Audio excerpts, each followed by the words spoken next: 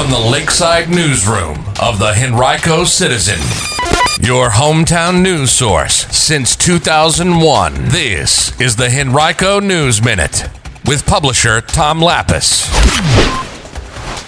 A repeat winner in the Henrico Schools Spelling Bee, some more encouraging news on the COVID-19 front, and renovation plans for 2 East End cemeteries. We'll have details about those stories all coming up in today's Henrico News Minute for Tuesday, February 16, 2021. It's brought to you today by Henrico County. And now for the news. Well, some more good news on the COVID-19 front in Henrico, which yesterday reported just 77 new cases. That came one day after the county reported only 66.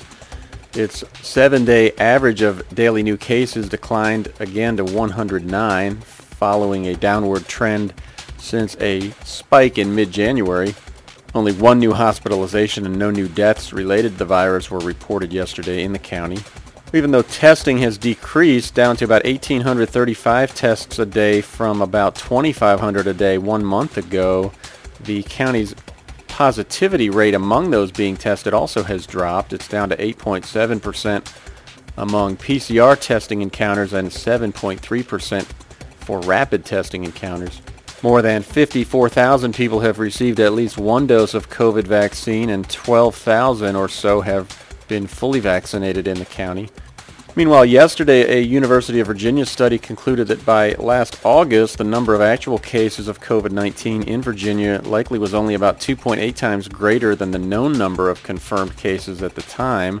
The study found that only about 2% of Virginians had antibodies to the virus at that time.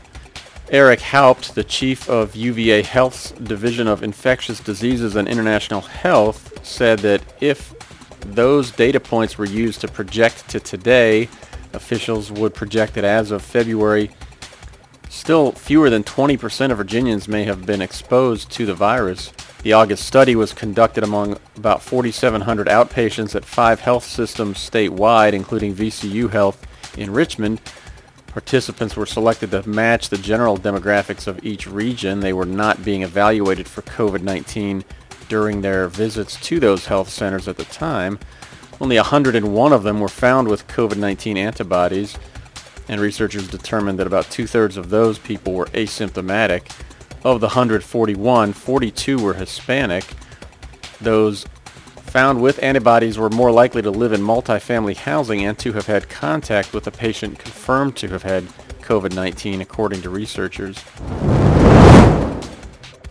Well, there's another repeat champion in the Henrico County Public Schools division-wide spelling bee. It's Ananya Nanduru of Moody Middle School. The 8th grader bested Holly Kim, a Wilder Middle School 6th grader, to win a tiebreaker on January 26th.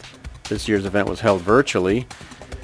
Nanduru clinched the title by correctly spelling graticule, which of course we all know is a word that refers to the network of latitude and longitude lines on which a map is drawn. In actuality, that's a word that I've never heard before. Well, state lawmakers last week killed a proposal that would have allowed some special education students 1 more year of instruction because of the struggles of virtual learning caused by the pandemic.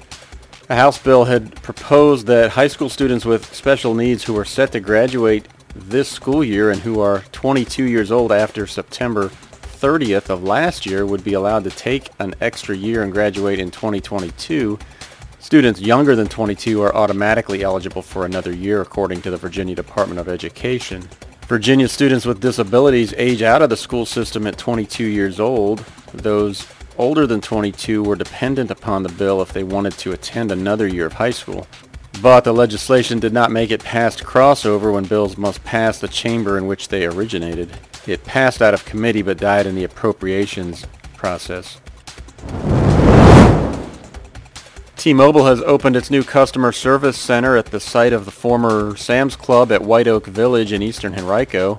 The company's bringing about 500 of its employees from the Short Pump area into the building. It eventually plans to have more than 1,000 people working there.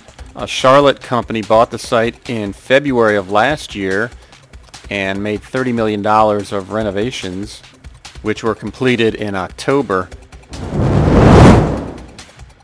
We've got some news of our own to share this morning. We've named our first Henrico Citizen Advisory Board, 15 Henricoans who will serve one-year volunteer terms to help provide input, ideas, and feedback about our coverage. We created this board as a way to deepen our connections within the county, and we want to ensure that there are open lines of communication between us and communities and groups from all over the county. We were really overwhelmed with the response when we launched the call for applications a few months ago. We received almost 90 applications, and we selected 3 board members from each of the county's 5 magisterial districts, 8 men and 7 women. They reside in 11 different zip codes, and they range in age from 23 to 74. 8 are white, 5 are black, and 2 are Asian, which generally reflects the population breakdown of the county itself. We plan to have the board meet at least once a quarter to provide input and engage in discussion about possible topics of coverage. It may also take on additional roles to be determined. And you can visit henricocitizen.com and click on Community to read more about each of our 15 new board members. The Enrichmond Foundation recently partnered with Howard Wellman Conservation to create a comprehensive preservation plan for historic Evergreen and East End cemeteries. They serve as the final resting place for thousands of people who faced segregation, discrimination, and racial violence. Wellman has spent nearly half of his career focused on historic cemetery preservation. The announcement came 3 months after the Friends of East End Cemetery, a volunteer group that had hosted regular cleanups of the cemetery, opted to cease its involvement at that site after it was unable to reach an agreement with Enrichmond. Each side faulted the other for the contentious end to their relationship. If you want to learn more about the cemeteries, visit enrichmond.org/evergreen-cemetery. Job seekers who meet low income and residency qualifications can now train to gain experience while they get paid through the AARP Foundation's Senior Community Service Employment Program. Options include remote at-home training and on-site host agency community service training. If you want to learn more, you can call the foundation at 355-3600.